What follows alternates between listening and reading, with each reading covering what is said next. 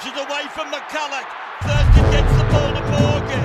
Morgan crosses the 20, comes away to O'Neill. Gets the ball. Felder scored. Felder scored in the corner. Welcome to Above the Horizontal, a podcast about rugby league. I'm your host, Bo Nicholson. This is a show by the fans, for the fans, where we will use fun wildcard awards to discuss the latest news, quickly analyse the first week of NRL finals and the chaos they brought, as well as giving bold predictions and analysis of the week's upcoming games. We've had a bunch of new listeners recently, and if you are one this episode, g'day. It's great to have you on board. Thanks so much for tuning in. Don't forget to subscribe so you can get rugby league chat without the media agendas. Just our petty individual agendas. We have most of the panel tonight. No Miles Steadman. I believe he's somewhere around the world. Maybe not. I don't know. But I do have a few of us here. Daniel Friend, how are you going this week, mate? I'm well, thanks, Bo. I'm tipping Miles is, somewhere around the world because it'd be a bit odd if he wasn't. But yeah, ready to go, mate. And what a great week of footy that was. Oh, wasn't it something? Kieran Gibson, you're also here, mate. You didn't join us last week, but I believe you did listen in and you got all the bold predictions right in your absence. Yes, definitely did, and enjoyed listening back to the pod, to the boys' predictions, and enjoyed obviously my Cowboys getting the win through to a first home prelim. So yeah, how good. Yeah, we've only been in the comp for 27 years, and first home prelim, very exciting as a Cowboys fan. Friendy didn't get his bold prediction. I didn't either. Chris Waring, you came perilously close because you said that, first of all, you did say the Raiders would beat the Storm. You sort of went out on a limb on that one and you were correct there. Joe Tapine and Josh Papali'i both ran for 150 metres, but Jack Whiten did not score, so you came so close, my friend. Yeah, it went off too early. Not for the first time in my life, but, it happens. As we said before, it's the Meatloaf Award for 2 out of 3 ain't bad, but however, it is not a bold prediction, so good luck with this week's bold. Guys, let's talk about wildcard awards. We always like to start off with those. It's a fun way to talk about the recent news. Friendy, what's your wildcard award this week? My wildcard award this week, Bo, is the Never Doubt a Champion award, and it goes to Jason Taumalolo, who was absolutely phenomenal, as we like to say here on Above the Horizontal. He, throwing cutout passes, scored a try, ran for 270 metres, made 40-odd tackles, and he just led the way for his Cowboys to storm into a home semi-final at up at Townsville. And, there's been talk about his form not being as good as what it once was, but tell you what, the other night, that was vintage Taumalolo. He did win the Paul Bowman medal for Player of the Season for the Cowboys this year, and it's efforts like on Saturday night that prove why he deserved it. This is probably a good time to throw to Kieran for his wildcard award, because I assume it is something Cowboys related, knowing you, Kieran. But before we talk about it, was the 30-metre left to right pass to Petaheku, Kieran, was that the most erotic thing you've seen on a football field? I think it was the best. I mean, I'm biased, and I recency bias as well plays a part, but it's got to be the best pass I've seen by a forward, ever. I've been watching, I've said it numerous times since 2005, but that was brilliant, right up there. This week I've got the Wade Graham Award for what $1 million costs, or rather gets you, and it goes to Taumalolo and Holmes. Both men are on this. My wild knocks on a lot of what Friendy just said, so I won't repeat it all. But both men are on close to or on $1 million contracts that have both previously come under the microscope. But both men proved their worth in spades, with Taumalolo throwing that 30-metre pass that we just spoke about, which meant Hiku had the time and space to jink his way through the line for the Cowboys' third try. And then the other huge moment I just wanted to touch on was that rattling tackle on Finucane, close to the line. It was in the 71st minute. And the Sharks were up 30-22, and I honestly thought we were gone. We were really on the ropes, and if they'd scored there, it would have been game over. So huge moment in the game. And then Holmes stepped up with that field goal at the end from 45 meters. That, I mean, when you see it back, it never looked like missing, and that's the type of player Holmes is. He's got that confidence where it kind of looks like he wasn't sure if it was going to go over at first, but he's kind of got the confidence where he hits it and he just knows he's got all the confidence in the world in himself that he has the ability to do it. Those were just a few really, really crucial moments in the game, and they came from our the guys that are on the highest pay packets at our club, and they really proved their worth.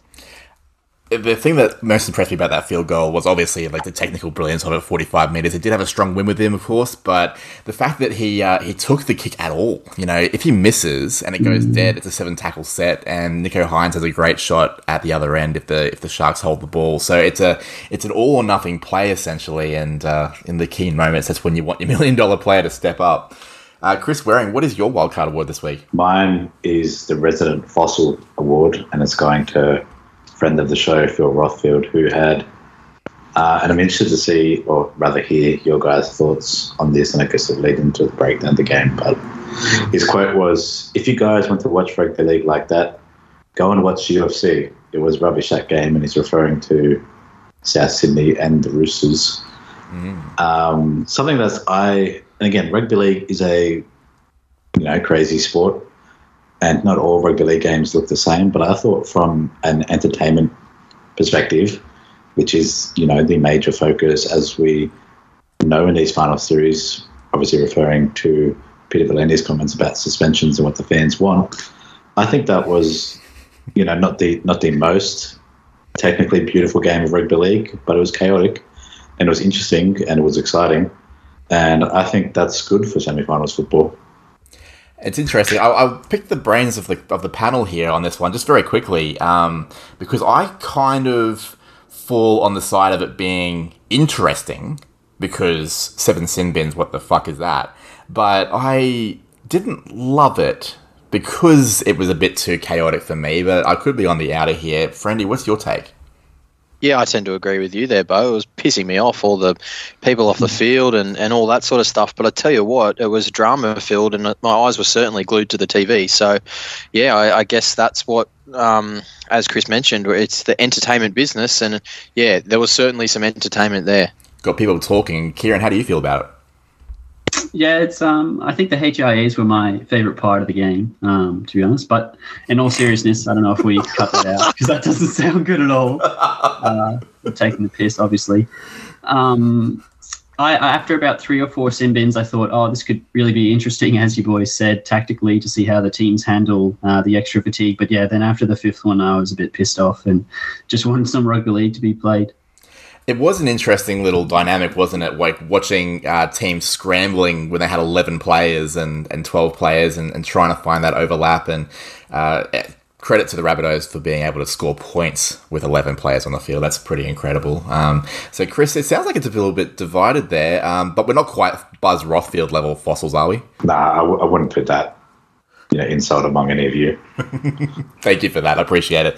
And speaking of insults, my wildcard award, I don't really have a name for it, but it's kind of dealing in a similar kind of space, except it's about, the Queen's passing, obviously. Between our last episode and now, Queen Elizabeth II has passed away. Some people feel very strongly about that, positively or negatively. And Caitlin Moran, who is an NRLW player from the Knights, she's like a bench halfback at the moment. She posted something on her Instagram story, I believe, that was a bit offensive about, basically celebrating the death of Queen Elizabeth. And it's worth mentioning that Caitlin Moran is an Indigenous woman. Now, I don't want to get into any sort of race politics or anything like that here, but what I wanted to bring up was the fact that we had a lot of fossil commentators, to get to your point, Chris, like Ray Hadley, calling it the most reprehensible thing ever attached to rugby league. And I just feel like it's kind of like punching down on an Indigenous lady to say that, to go to that level, when you consider some of the stuff that's happened, including, an ex-rugby league player allegedly murdered somebody this year, or has been accused of that. We've had, child pornography offences. We've had, domestic violence abuses, and just heaps and heaps of stuff in this game that is plenty reprehensible. I don't think we need people like Ray Hadley in the game talking about people like Caitlin Moran at that level. I think Caitlin could have chosen her words a bit better, personally, but it's not really my position to be able to tell her what to say about how she feels about colonialism. And, let's not get too deep into that, but I just think it's worth mentioning that while it's controversial what she said, I don't think it's the end of the world, and I don't think people like Hadley should be making it the end of the world. Oh, what a tackle! Oh, it's a penalty. Yeah, it's a above the horizontal. Guys, let's talk about the finals, week 1, of course. We've spoken a little bit about some of the games, but let's just throw some 30-second thoughts or feelings about each game into the mix. We'll start off with the Panthers, who defeated the Eels by 19 points. I'm reliably informed that is the largest winning margin the Panthers have ever had in a finals game in their history, and they've been playing since 1967. So that's a very impressive performance from them. Friendy, how do you feel about that game? I'm going to do this differently, Bo. I'm going to say one word for each thing. So the Panthers for me, and the Panthers-Eels game, I'm going to go with strangle. Because they just would not relent, would they? Oh, it's incredible, isn't it? Like, they're amazing. They just get you by the throat and they just do not let you go. And until you tap out. And unfortunately, the Eels tapped out. Penrith are just... Yeah, I've never seen anything like it. And after watching years of Melbourne Storm led by Cameron Smith and Cooper Cronk, I never thought I'd see another team that I think is better at it. Chris, how do you feel about the Panthers-Eels game? Anything you noticed? No, just via per above the horizontal last week, I just thought that Penrith would win relatively easily. I didn't expect that kind of margin, but I think that game was just demonstrative of, I think, the game control skill in between, really good teams and really strong teams like Parramatta, and then the top of the lot in Penrith, which I think why they're heavy premiership favourites. Kieran, it puts the Eels on the other side of the draw now, where they can still get to the grand final. Is this just a case of the Panthers being so good, or have the wheels fallen off for the Eels a little bit, do you think? Look, I wouldn't say that the wheels have fallen off. Obviously, Mitch Moses went off. But to speak to what Friendy said, I don't think it really matters whether Moses stayed on or not. I think the Panthers' ability to stay in the grind and have every player stick to their role would have seen them come up trumps anyway. Maybe not by the same scoreline, but possibly also still. But yeah, Mitch Moses coming back in for the Eels will be huge this week, so I'm not ready to rule them out just yet. They have a very key game against the Raiders this weekend, which of course is elimination semi-final from CommBank Stadium on Friday night. Let's talk about the Raiders and the Storm. They beat the Storm in Melbourne 28-20. A bit of a late flurry of points that got them over the line there. And it was one thing I really loved about last week's episode and recording it and speaking through it with Friendy and Chris, was hearing Chris's brain tick over as he was talking, being like, oh man, like it actually sounds like the Raiders should win this. I'm going to tip them.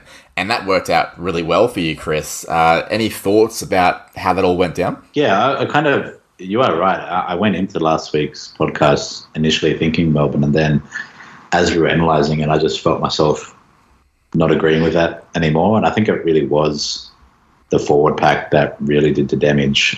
Storm's defensive deficiencies were exposed a little bit, as they have been from about halfway through the season to now. And yeah, just Papali'i, Tapani, Hudson Young, Whitehead, Elliott, I think really dominated that middle. And I think that, and Jamal Fogarty, unironically, had quite a good game as well with Jack White. And so, I was the forward pack in the halves just had it over them. Friendy, what's your word to describe this match? Energetic. I thought the Raiders held their energy throughout the whole game. So across the 80 minutes, Melbourne Storm had spurts of it, and it looked like they were coming to get them with at about the 60th minute. I think it sort of everything swung Melbourne's way, but the Raiders just went up again in energy, and yeah, they did really well to get away with the win. Absolutely. While I've got you there, Friendy, we keep talking about how the Storm are coming to the end of a dynasty and things like that. Do we think, given the amount of flux that's going to be in this forward pack and the way that the forward pack they already have was convincingly beaten, do you think the Storm are in for a tough season maybe next year, or are you expecting some bounce back?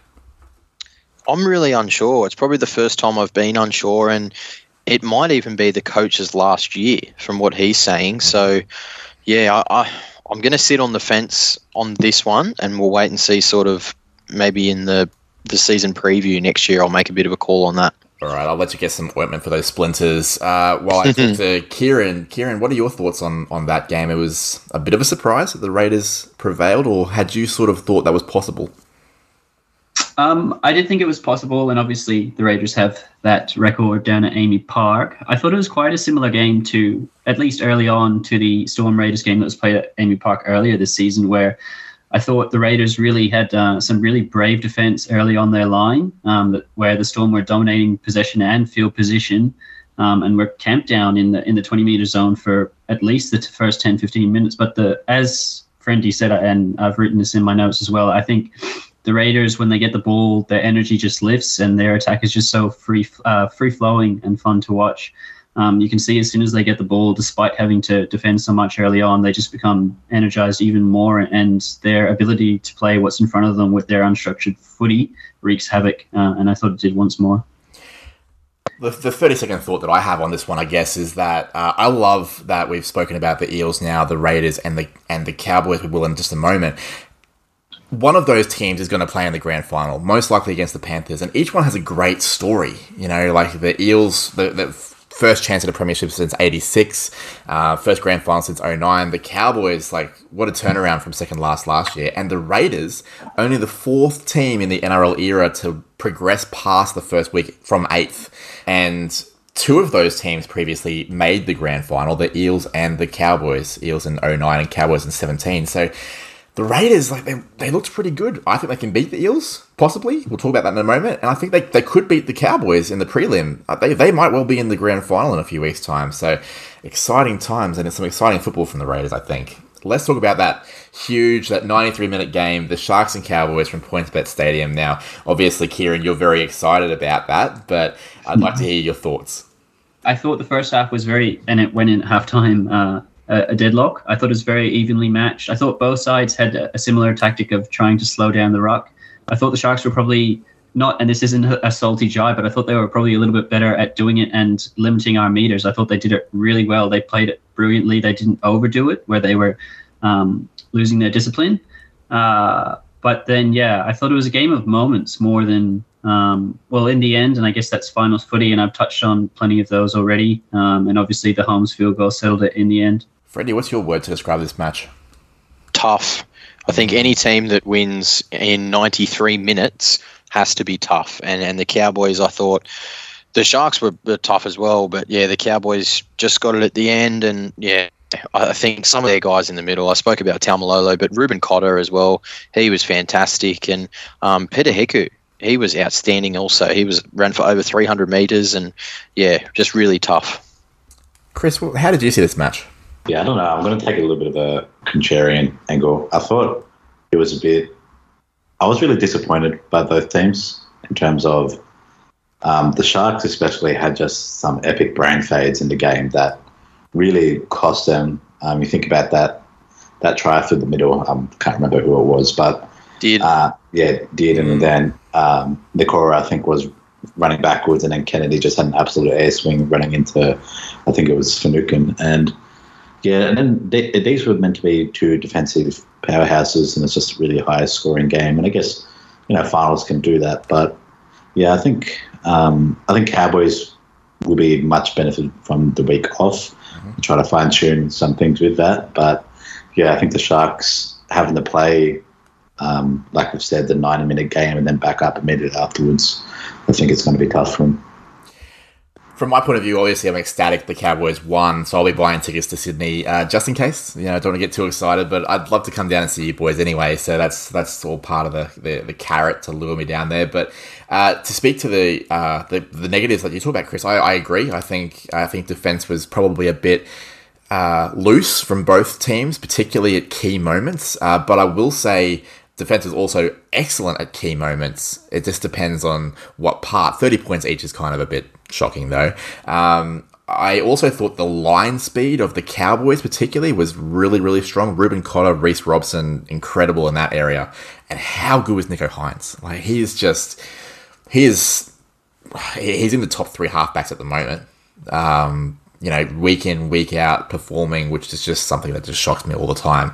And if he played at 5'8", he'd be probably in the top 3 of those. And if he played fullback, he'd probably be in the top 5 of those. He's such a good player. So, I don't think it's curtains for the Sharks yet, but they will have to get through the Rabbitohs and then the Panthers in the preliminary final. So that's going to be tough for them. Obviously, winning this game, a huge advantage. And the last game, we've already talked about it a little bit, was the 7 sin bin Roosters Rabbitohs, which the Rabbitohs won 30-14. And yeah, it was something. Friendy, what word do you got for it? Schmozzle. Is there anything else to call it? I mean, what was doing there? Whether it was the players, the refs, the bunker. Don't start me on the bunker. But yeah, that was just an absolute schmozzle. Chaotic footy. It was all happening, as Bill Laurie would say. We're going to have to start calling you Gus if you keep talking about the bunker like that. Or maybe Joey. Joey's a bit the same, isn't he? Yeah, well, I do listen to Channel 9, and I certainly love those two blokes. So, yeah, I'm with them. Blow up the bunker. Chris, what do you make of this game? You already sort of described it, but obviously you loved it. But in terms of tactics or in terms of performances particularly, how do you feel the Roosters and Rabbitohs went? Yeah, I'm not sure either team would have stuck to the training or playbook throughout the week. I'd be very surprised if that was the actual game plan. But it's one of those games where it's super hard to know what to take out of it just because it was so off script, so chaotic. Lots of injuries and suspensions for both sides. So it might be one of those games where they just, essentially fought to death to get through it, but that may be the end of them. Again, I find it really hard what to take away from that game just because of the pure chaotic nature of it. Kieran, what do you think? Yeah, I'm a little similar to Chris, and I can't take too much from the game, but what I did take is that I was really impressed by the Rabbitohs scramble. As you said, Bo, with Rabbitohs down to 11 men, I think on 2 occasions, I thought that they defended brilliantly. And there was one stage where I think they just went down to 11 men in the first half. The Roosters had the ball, they forced an error, and then went down the other end and scored a try. So I thought, moments like that are what won them the game.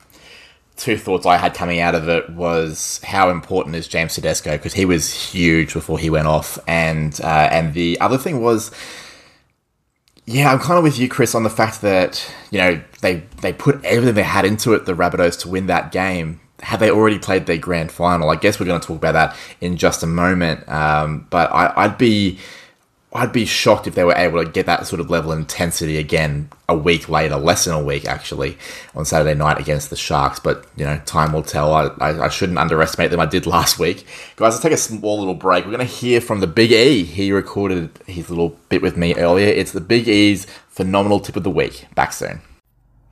This is the Big E, the phenomenal tip of the week for today. I go for Raiders and Parramatta Eels at CommBank Stadium. I think I am fully competent. I think the Raiders will pick up the speed and win. And I kind of agree with you, Fendi. I think we are doing the Raiders clap. Here we come, baby.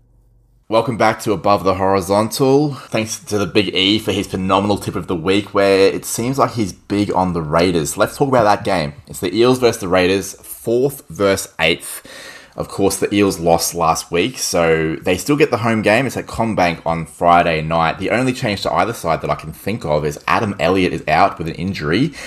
Corey Harawira-Naera is coming in at lock, and Ryan Sutton is returning from injury on the bench. I apologise to Corey if I completely screwed up your name there. I tried my best. Let's talk about some tactics. We talked about this last week, about both teams, and we basically got things more or less right, I think. Like, the Eels were definitely going to try and control the middle against the Panthers. They gave it a red-hot crack. The Raiders were definitely going to try and do the middle against the Storm, and were successful. Some of their best players, I think, were, Tapade and Papali'i. Let's talk about the Eels. Now, they have had a hot and cold season. I thought for the most part they were pretty impressive against the Panthers. They were just playing against the Panthers. What are you going to do? So, Friendy, what can the Eels do to beat the Raiders? Well, I think, you were spot on there, Bo, by saying both teams are going to try and go down the middle of the field, which I certainly agree with. And the difference is, though, the Eels look to punch the ball up the middle and get a quick play the ball to basically set up for their big backline moves. The halves generally catch it off a really wide pass from Reid Marnie, and they go from there, bringing on their back rowers onto the ball and stuff like that. Whereas the Raiders, they look to penetrate the middle and offload. They don't look to find their front. They look to stand in the tackle, Tapine Papali'i, pop the ball, and then you get guys. You saw Jack Whiten made a run down the middle of the field the other day. Whether it's him or if they shift off that offload to get it to Timoko or Sebastian Chris, because they're more the hard runners out wide rather than the second rowers who are almost ball players, Elliot Whitehead and Hudson Young. So it really contrasting styles of trying to do the same thing through the middle of the field. So I feel like that's a big touching point for the game. And yeah, I think the Eels, they're going to have to win the middle of the field to win this game. And it'll come up in my key players later, but I'm not too sure it's the guys starting the game. Very interesting. Okay, Chris, what do you make of the Eels? If you're Brad Arthur, perennially missing the prelims, this is your big chance. You're on the soft side of the draw now against the Raiders and the Cowboys. How are you getting to that elusive prelim? Yeah, well, obviously we saw last week it's largely contingent on Mitchell Moses being on the field. It's similar to Vanilla of Paolo, Kemba Gillard, and like you mentioned as well, Bo, it's not that Parramatta were bad last week. They just came against an extremely good Penrith side, and I think the score was not as indicative of, let's say, what the contrast between the two teams were while they were full strength. So I think Parramatta, they're going to have to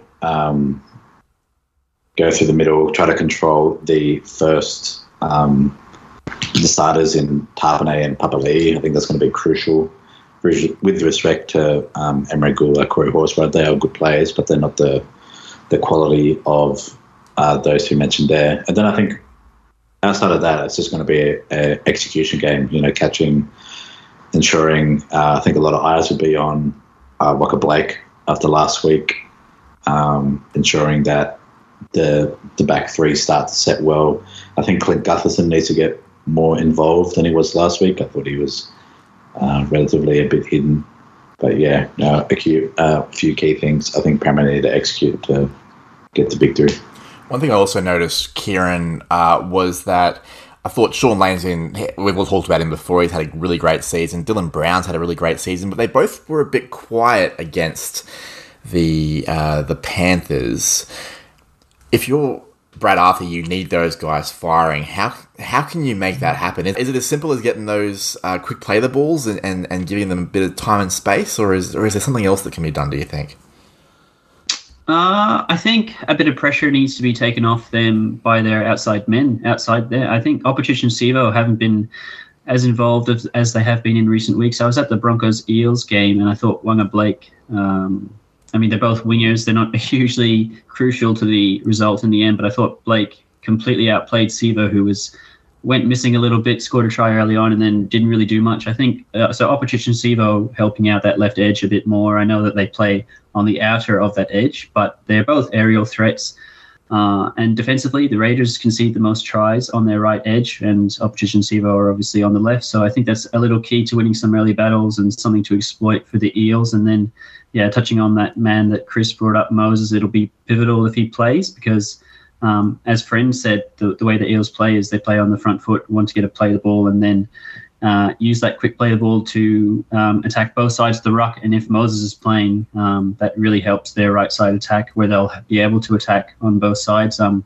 A little concerned if Moses doesn't play, you'd have to think that a lot of their attack will be down that left-hand side and a lot of pressure will be on those two men you just mentioned in Brown and Lane. It'll be very interesting to see how it goes. Now, the Raiders, of course, like we talked about, beat the Storm. They were very impressive in the middle. Jack Whiten had a big game as well, and Chris reluctantly mentioned that Jamal Fogarty also very, very complete game from him. Now, one thing I noticed about the Eels last week, as we all would have noticed, poor old Wanga Blake, he had a shocker with his hands against those Nathan Cleary bombs. Now, I feel like that will be a bit of a strategy for the Raiders, won't it, Chris, to sort of go towards Wanga Blake in the air, but do the Raiders have the artillery that Nathan Cleary offers in that sense? Yeah, well, it's very hard to match the kicking game and skill of Nathan Cleary, I mean, it's pretty much impossible to mimic consistently. Yeah, but I think Canberra need to be wary of, letting that be too much of the focus in terms of we're just going to bomb to Walker Blake and then we'll be fine. I think that tends to be a ill-thought strategy for a lot of teams in terms of exposing a weakness and then just dedicating, most of your game plan to it. So I think the Raiders need to go in there with, a similar strategy of what they did last week, essentially. They have an extremely good forward pack. Utilising that, Jamal Fogarty is very efficient in directing, very, solid halfback, and then Jack Whiten's more your X factor, big six, pretty underrated kicking game. So I think they just need to be wary of going in too singular-minded. It'll be interesting to see Kieran, because obviously the Raiders, probably pound for pound, have maybe one of the best packs in the comp at the moment, particularly on form. Of course, they haven't got Adam Elliott this week, which I think is actually a bigger loss than people are probably realising. But what the Raiders do have is an inexperienced 9, Zach Wolford, Tom Starling on the bench, not much more experienced, and Xavier Savage at the back. Now, up against an Eels side that might have the likes of Moses, Marnie, Brown, and Gutherson. That could be a tricky thing for the Raiders. So, Kieran, how would Ricky Stuart be getting the best out of his team? Well, to touch on your first point, I agree about Savage. I think he's obviously got a lot of X factor, as do most of the Raiders team, but I think he can be a little lackadaisical at times. I'm pretty sure it was this weekend. If it wasn't in the game against the Storm, it was the weekend before, but there was a moment where he let the ball run in the in-goal a little bit too long. I think I'm confusing him for Munster, the weekend just gone, but Savage has done the same where he just let the ball run too far and someone snuck in and scored a try. So, yeah, and I don't know if he's the best talker on the field. Obviously, he's quite inexperienced, as you said, so that'll be something that Ricky kind of needs to get into Savage during the week, that he needs to talk a bit more. But I think the obvious thing, and we've already spoken about it, is how huge second phase play will be for the Raiders.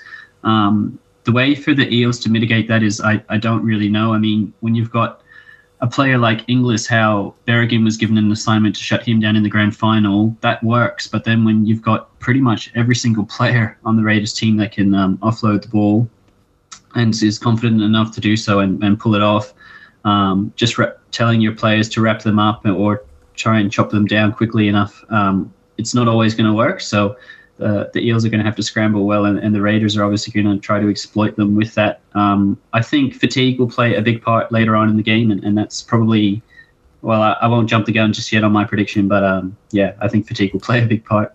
Did you just randomly pull out a 2006 grand final reference with Berrigan and Inglis? Yes, I did. Wow, that's outstanding. That is above the horizontal. Friendy, you're Ricky Stuart. How are you winning this game, mate? Well, like we've spoken about, they've got to win the middle. The Raiders think their bench is highly important, the way they use that, and I think Ricky has used that quite well the last probably 6 weeks. So I think they've worked out a bit of a rotation there. So I'll talk about that when we get to our key matchups and key players. But yeah, for mine, the Raiders just need to keep turning up and playing with energy. They've got nothing to lose, do they? They finished 8th.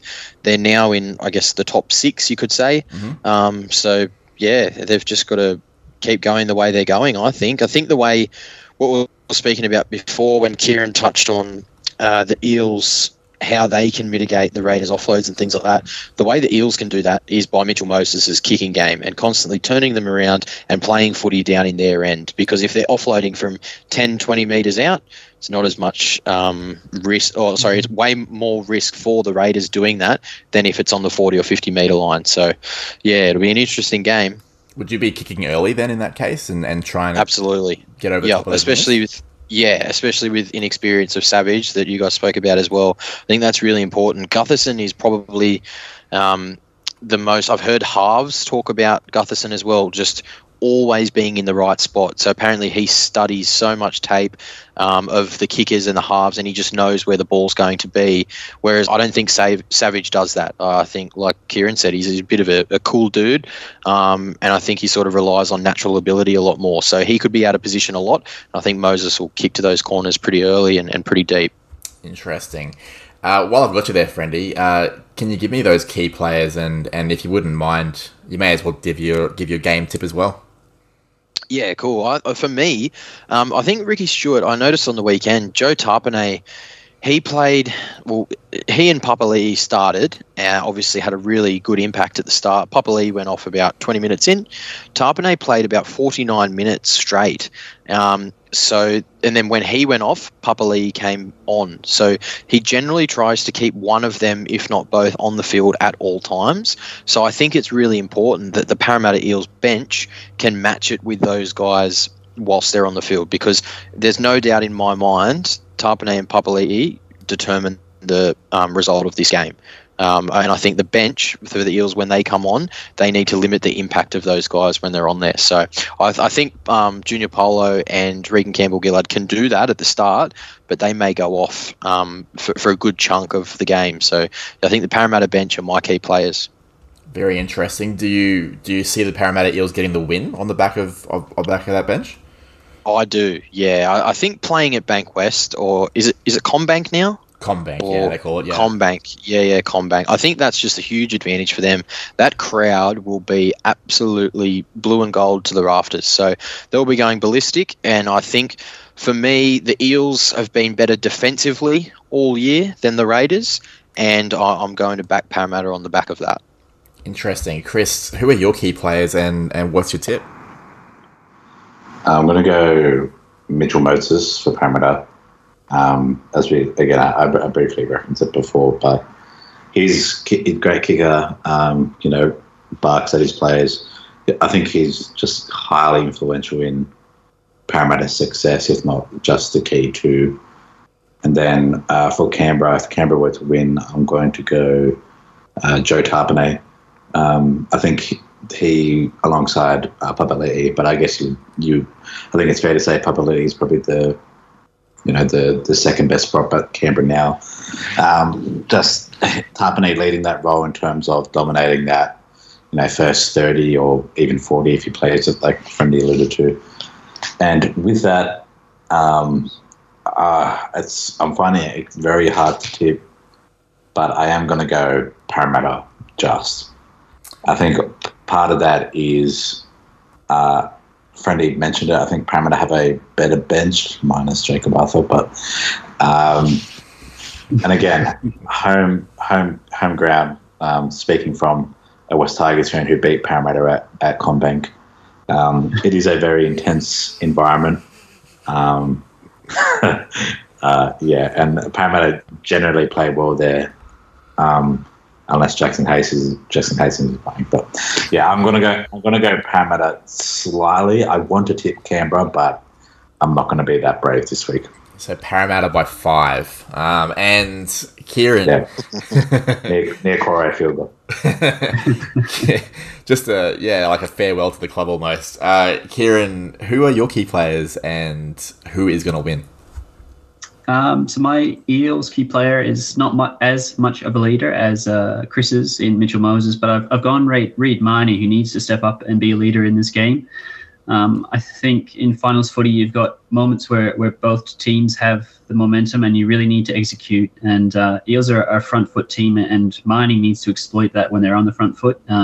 He has the arsenal to complement front foot style footy, and I think if he has one of those games where he kicks early on in the game, catches Savage out at the back, he can kick a 40-20, and then especially late on in the contest, when fatigue starts to set in, if he can get out of marker and zip around looking for players to run off him. Gutherson's always there, as we said, against a Raiders pack that will be looking to do plenty of heavy lifting for their side.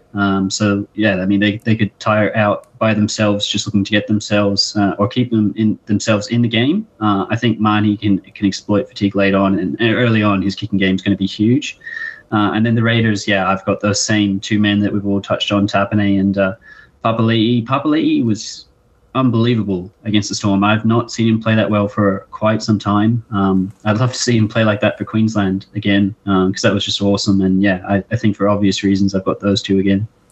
But let's. I just realised I didn't say who I thought would win. I think that the Eels. Sorry to jump in, but I think the Eels will win. I think a huge reason is if a spine member for the Raiders goes down, I don't back the Raiders' ability to cover that just as well as what the Eels might. I think that could be quite pivotal. And then, for the other reasons that I said, I think Marnie will step up and have that game that I've been talking about, and the inexperience of some members in the Raiders' spine. My key player is Jack Whiten, and I think the Raiders are going to win. I'm on the train. I'm on the green train, or whatever you want to call it. I think I'm a bit worried about the Eels. We've already talked about the fact that they did play well against the Panthers. It's the Panthers. How much can you read into that? Not a lot. I don't know. I don't know. I just like the way they're playing. I really do. I think they're a very confident team, and I think confidence is really important at this time of year. I watched the Cowboys do this 5 years ago in 2017, and no one gave them a chance. And hey, look, a week ago I probably didn't think the Raiders could either, but I don't know. I'm on board. I think Jack Whiten's the key player. I think Jack Whiten, Sebastian Kris, Hudson Young, they'll just keep going there all day. So Raiders win for me. Okay, the next game is on Saturday evening. It's slightly later. It's at 8 p.m. because it's at Allianz Stadium, and Moore Park is going to be going bananas because in the afternoon they have an AFL game including the Sydney Swans. Kieran, you'll be able to tell me who that's between, the Swans and who? I actually forget now. I think it's against Collingwood. Yeah, Swans and Collingwood. So it'll be a packed out SCG, and then it'll be a packed out Allianz Stadium, give or take, with the Sharks and the Rabbitohs. Tom Burgess is out suspended. Apparently the fans don't care about him being suspended. They care about Taylor May, though. Michael Cheekham will join the bench, so that's actually a huge reduction of size and impact. And just a completely different makeup for the Rabbitohs bench. So it'd be curious to see if Demetriou stays with that. The Sharks are unchanged at this stage, although the reports have been going around that the whole bunch of them had like medical bibs on during their training run today or yesterday, and it's like, I don't know how much to read into that. I think the Sharks will be okay. Obviously, two brutal games in very different ways. I think the Sharks probably have a high level of fatigue from just the length of that game and the amount of running in that game. Like the top 5 players for total run meters, not counting with the ball, there's like total running, were all from that game. 3 of them Cowboys, 2 of them Sharks. So, huge amount of fatigue for the Sharks, but also, the Rabbitohs bumps and bruises from that brutal game against the Roosters, and mental fatigue as well from, those huge efforts you go to. We've all played sports and stuff through our time at juniors or whatever, and it's amazing how much more tired you feel after a big game or a grand final because you just have that emotional energy that you put into it. So both teams will be, a bit tired, I would imagine. Let's talk about the Sharks first of all. They have to bounce back after their loss to the Cowboys. Friendy, how are they going to do it? Well, they need, to bring that energy as well. Have we spoken about other teams? But their defense just has to be better, the Sharks. It's just plain and simple. Their defense through the middle, out wide, it was all over the shop last week, which was quite surprising. It's been pretty good this year. Whether or not that's been sort of masked by who they've played the last sort of, 5-6 weeks, maybe that's sort of put a bit of a Band-Aid over some things that we sort of weren't picking up. But it's all got to be defence for the Sharks. And then off the back of Nicho Hynes in attack, you spoke about him before, Bo. He's flying. He's outstanding, Nicho. So it's all going to come off him. How do they fix that defence, do you think, Friendy? Like, is it just like a attention to detail thing? Are they a bit fatigued? Like, what's gone wrong there? I think it's born out of trying to do the right thing. A lot of guys get up out of the line and sort of trying to put a big shot on for their team or trying to create an error from the other side. And one of those guys in particular, Jesse Ramian, I noticed heaps, he just gets up past the ball a lot. I think that's where the Bunnies will look to attack through their left-hand side in Latrell Mitchell, as the Cowboys did through Drinkwater last week. I just think they've got to stop trying to solve things themselves and just work as a team, which they seem to have done most of the year from what I've seen. But last week they were all trying to have the big hero play in defence, and it just left cracks everywhere. One thing you don't want to be is disjointed or disconnected against that Rabbitohs left edge. Walker, Mitchell, and of course Alex Johnston reaping the rewards of all that. They managed to create overlaps on that side against a team that had more players on the field last week. It's they're incredible at it. So you're dead right. I think Jesse Ramien will be a key player defensively, but a whole bunch of them, it might just be a working together connection thing. Chris, yeah, is it as simple as fixing up the defense, because that was ordinary last week? Yeah, I think that's going to be the key focus. Sticking to their regular season structures. Again, it's hard to imagine that they would defend that badly again, and like I alluded to, that essentially cost them the game. Some really poor, uncharacteristic errors. I think something else, just real quickly to note about Cronulla winning, is not getting lured into the emotional contest with the Rabbitohs in terms of getting in the gritty, grubby kind of nature, which I think the Roosters fell victim to.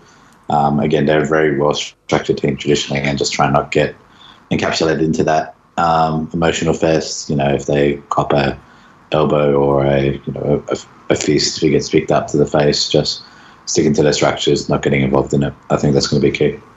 Kieran, Craig Fitzgibbon as a player was defence-minded and super fit. Now, as the boys have talked about, that will be key to them winning this game against the Rabbitohs. Do you think they're a team that probably could have used a few days rest, like just real easy training days, just sharpen up a couple of drills, but nothing too intensive? Or would you be getting them on the paddock and really putting them through their paces, do you think? I heard Wade Graham on the news the other day say that they had a day off the day after the game, and then on Monday they had a fairly easy day. But yeah, I think that they're probably, if not the best, one of the best equipped teams to deal with a game like that and back up the next week. As we just all said, they're one of the fittest teams in the comp. And that's something I touch on for what will be a key for them to victory. I think, friend, you said it a couple of weeks ago, they've got a bit of everything. They're good in attack, good in defense, great fitness levels, can play off the cuff. But they're also, as Chris said, they stick to their structures and don't go too far outside of that, where things can really turn wrong drastically if they were to. But they've got the discipline to not do that. I think this style of play means that they don't have to adapt their game plan too specifically each week to the team they're playing, because their style of play is already so dangerous. And I think, they'll be looking to copy that kind of roadmap that they had against the Cowboys, where they were trying to slow the ruck down as they did last week. That'll slow down the time of that left edge that the Rabbitohs has to exploit defenses, as they have done all season long. I'm not sure which center and winger combo will be defending that, but Sifa Talakai and Jesse Ramien both were a bit shaky last week, so they've got to be much better, and that's something for the Sharks to exploit, the Rabbitohs to exploit, I'm saying. To tail back to what I was saying about slowing the ruck down, I think that enables them to limit the meters the attacking team gains, and that will negate the Rabbitohs' ability to attack down that left edge. Yeah, it's going to be huge, that right side defense for the Sharks. I imagine they've done a lot of homework on it, like every team does against the Rabbitohs, and they still come up short. So that'll be very, very key. One thing I have noticed and liked about the Sharks, I already talked about Nicho Hynes, but I've been really impressed by their middle forwards for the Sharks. I'm looking at Toby Rudolph. I'm looking at Hamlin Uwele. I'm looking at Royce Hunt. These guys have a lot of impact. And then, of course, Andrew Fafita on the bench as well. I thought he was one of their best players for the very limited minutes he played last week. And then you have, Cameron McInnes, Del Finucane, those clean-up guys, the guys that do not miss tackles. They do the little things right. They've got a really, really good middle. And then you've got, Britton Nakora hitting holes. Wade Graham's an experienced player. Teague Wilton's coming along really nice on that left edge. I just think there's a lot of talent there in that forward pack. So I think the Sharks would do well to really focus on that, because I think they can get the better of the Rabbitohs forward pack. Friendy, what can the Rabbitohs do to counter whatever the Sharks are going to throw at them?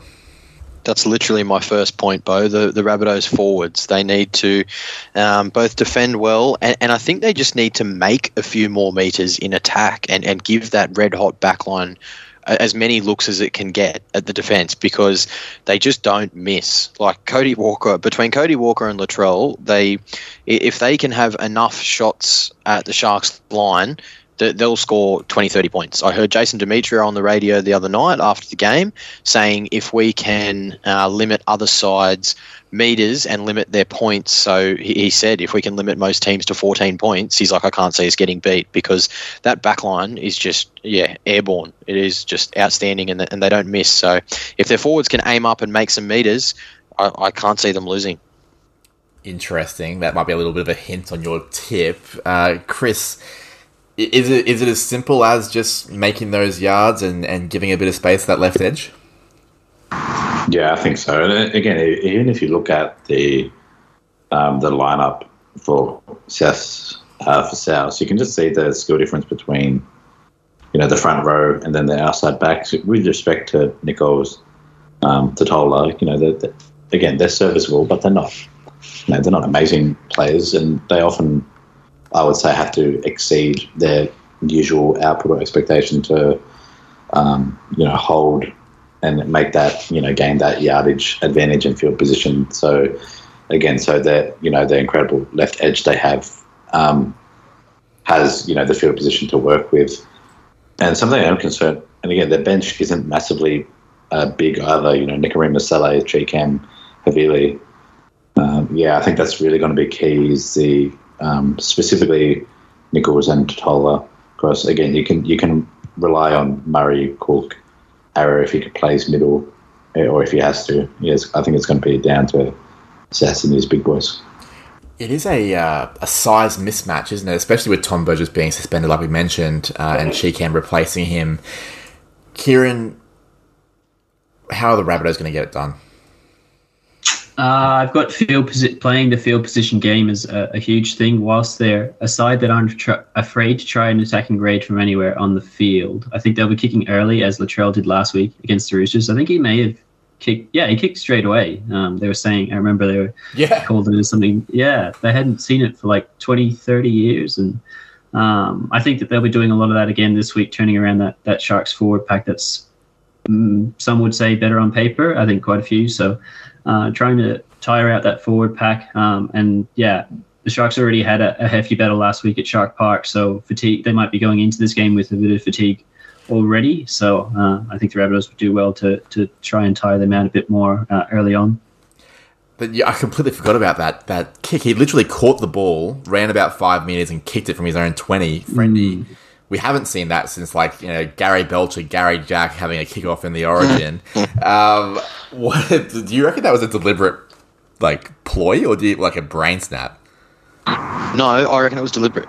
They've seen something during the week to make them do that, surely, because it was pretty early in the game. Yeah. So generally game plan stuff, you sort of throw that out there in the first 10, 20 minutes. So I'm positive they've seen something about, I don't know, maybe Teddy leads a few kick chases or something and they knew no one would be back there. And I don't know, but it was cool to see. I liked it. Yeah, a bit of something a bit different. While I've got you, Latrell will be amongst the key players, but who specifically are you looking at for each team, and who are you tipping? Yeah, I just like both forward packs. I know that's a bit of a broad thing to say for key player specifically, but as we spoke about, I think whoever makes more meters this game will be very hard to beat. And I think if the Bunnies can get at least level or maybe just edge out the Sharks, then I can't see them missing many opportunities down that end. So, I'll be tipping South Sydney. And I think if the forwards hold their own or go a little bit better, then, Cody and Latrell get the rest done. Chris, same question to you. Key players and who's going to win? Key player for Cronulla, I'm going Sifa Talakai in terms of holding his own defensively. I think he got... And the issue I have with Talakai at centre is it's not the fastest off his feet, can get burnt a bit. And, South Sydney's back lines is quite deadly. Key player for South, I'm going to go a similar reason. Lachlan Ilias, I thought, really did a great job defensively last week when he didn't do as great of a job as the last round performance against the same team in the East. So I think him doubling up on that defensive performance, holding his role there will be key. With that, I'm going to tip the Cronulla Sharks to win. I think there's just the forward pack convinces me a bit more than South Sydney's. I also like the bench in terms of the size and different utilities in terms of, you have the big boppers, you got Cam McInnes, Wilton's a skillful player. But yeah, I'm going to go Cronulla in a tight one. Well, I've got you there, Chris. You're a big fan of Campbell Graham.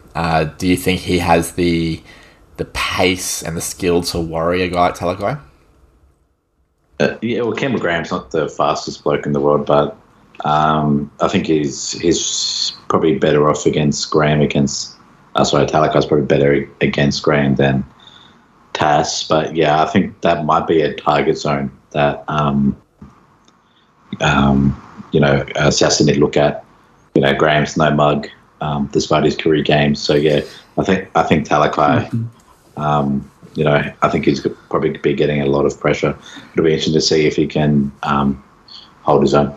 I wouldn't have said that Peter Hiku was the fastest player in the world either, and he managed to burn Talakai, although he was on the end of the best pass of all time. Kieran Gibson, who are your key players and who's going to win? I've got a player who's his passing game is pretty handy himself. I've got Blake Brayley. He's a craft out of dummy half that creates doubt in defensive lines. It's a bit Appy-like, I think. Kind of looks one way or takes a step one way and then darts the other way. And it just attracts the defenders. At marker, they don't know what he's going to do, and sometimes they go the wrong way, and so they're taken out of the equation straight away. And then he'll run for a few meters, attract a couple of defenders, and then Hines and Co., who don't need much space as it is, but then Brayley's ability to create even more room for them, I think that'll be huge for the Sharks in their game plan. For the Rabbitohs, I guess outside of Latrell Mitt, I think Cody Walker is going to be huge. I think Latrell Mitchell is going to have the bigger target on his head for if they're going to target someone, it'll be Latrell Mitchell a bit more so than Cody Walker. So I think Cody Walker is probably the Rabbitohs' key player, charming into that back line and those soft hands that he has in passing range. The Sharks, whilst they played that 93-minute enthralling minutes last week, I think the Rabbitohs, they play probably, possibly you could say 45, 50 minutes in the end with the amount of stoppages in that game. But yeah, whilst I liked what I saw from the now fresher side in the Rabbitohs last week, I am tipping the Sharks to sneak home in this one with the Rabbitohs too much of a rocks and diamonds team for mine. Interesting. My key player is Cameron Murray. I think for three reasons. One, he's a leader at that club, and they will need, psychologically, they'll need some good leadership to get back up for this game. And he's the kind of guy that I feel like won't switch off for games, unless, of course, he gets HIA'd out of them. In attack, he is so key. He's, because Adam Reynolds was underrated about how well he gave service to the likes of Walker and Mitchell, the work that he did on the inside to create space for them. With no Adam Reynolds, Cameron Murray has filled that void, and he's improved that part of his game a lot. So, if you want to target a guy like Talakai on the right, you need Kolomatangi and you need Campbell Graham having some space. Cameron Murray's the man. If you want to create space for Walker and Mitchell and Johnston, Cameron Murray's your man in the middle. So he's so important. And I think the Sharks' biggest strength, as I mentioned earlier, is probably their huge, impactful forward pack.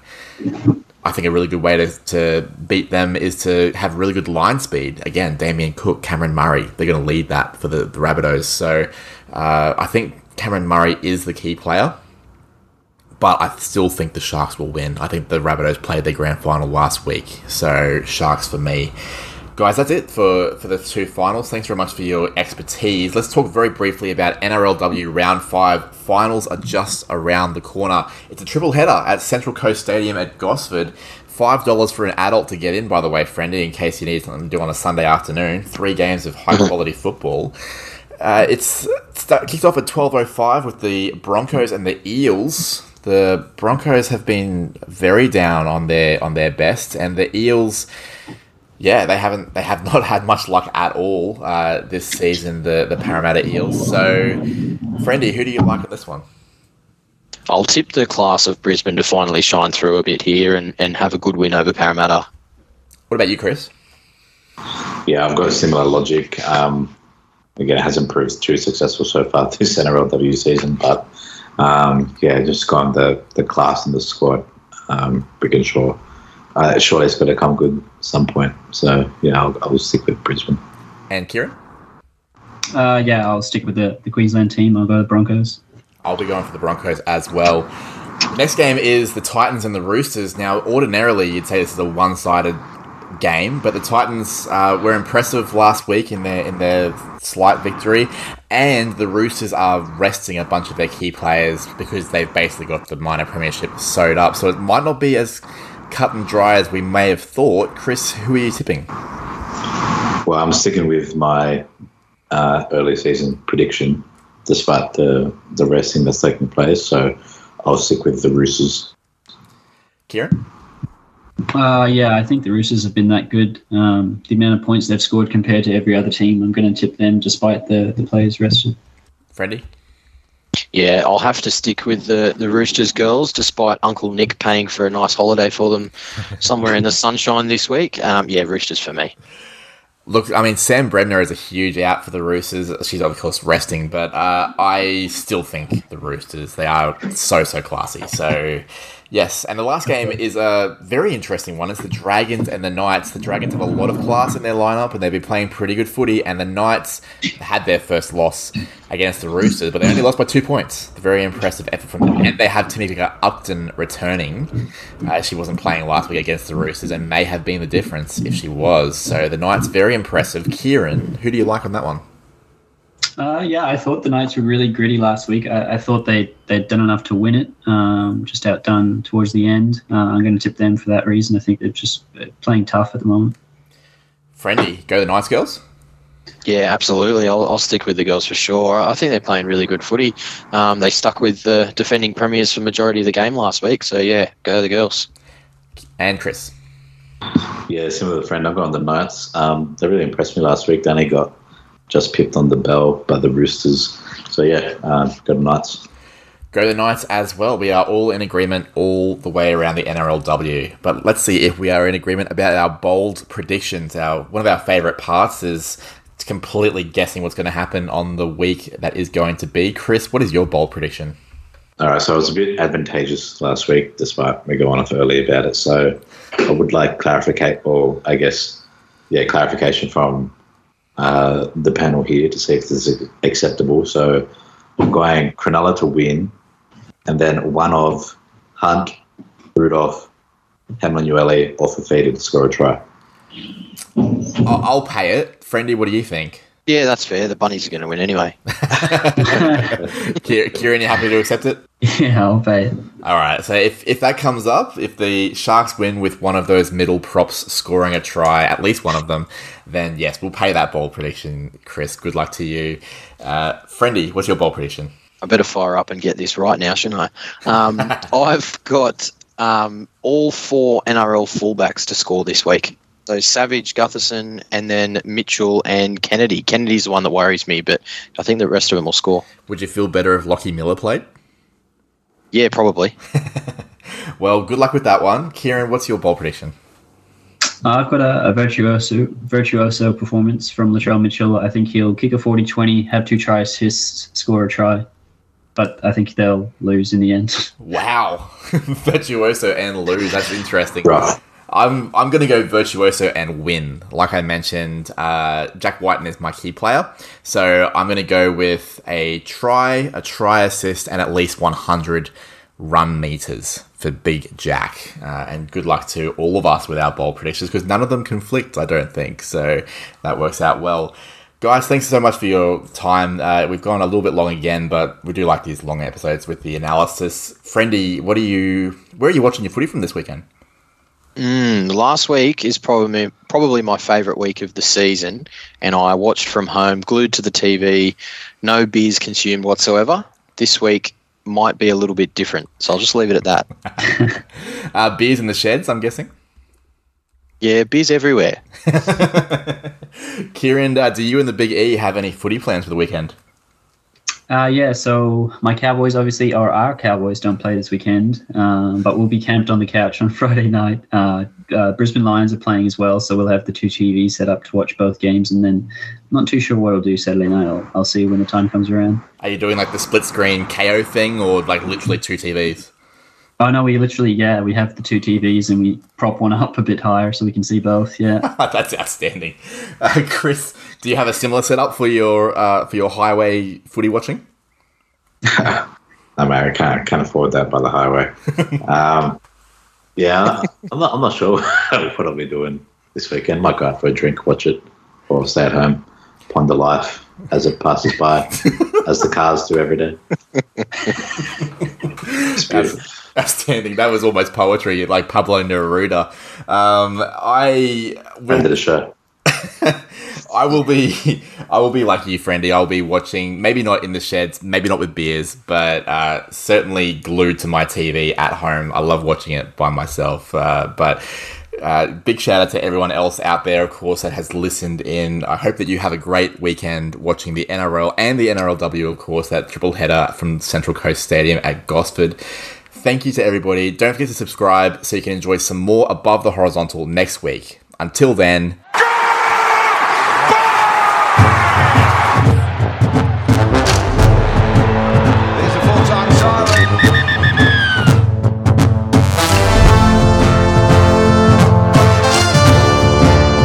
Above the Horizontal is brought to you by the Pioneer Australia. Find them on Facebook or at www.pioneeraustralia.wordpress.com. The panelists are Miles Steadman, Kieran Gibson and Daniel Friend, and it's hosted and produced by me, Bo Nicholson.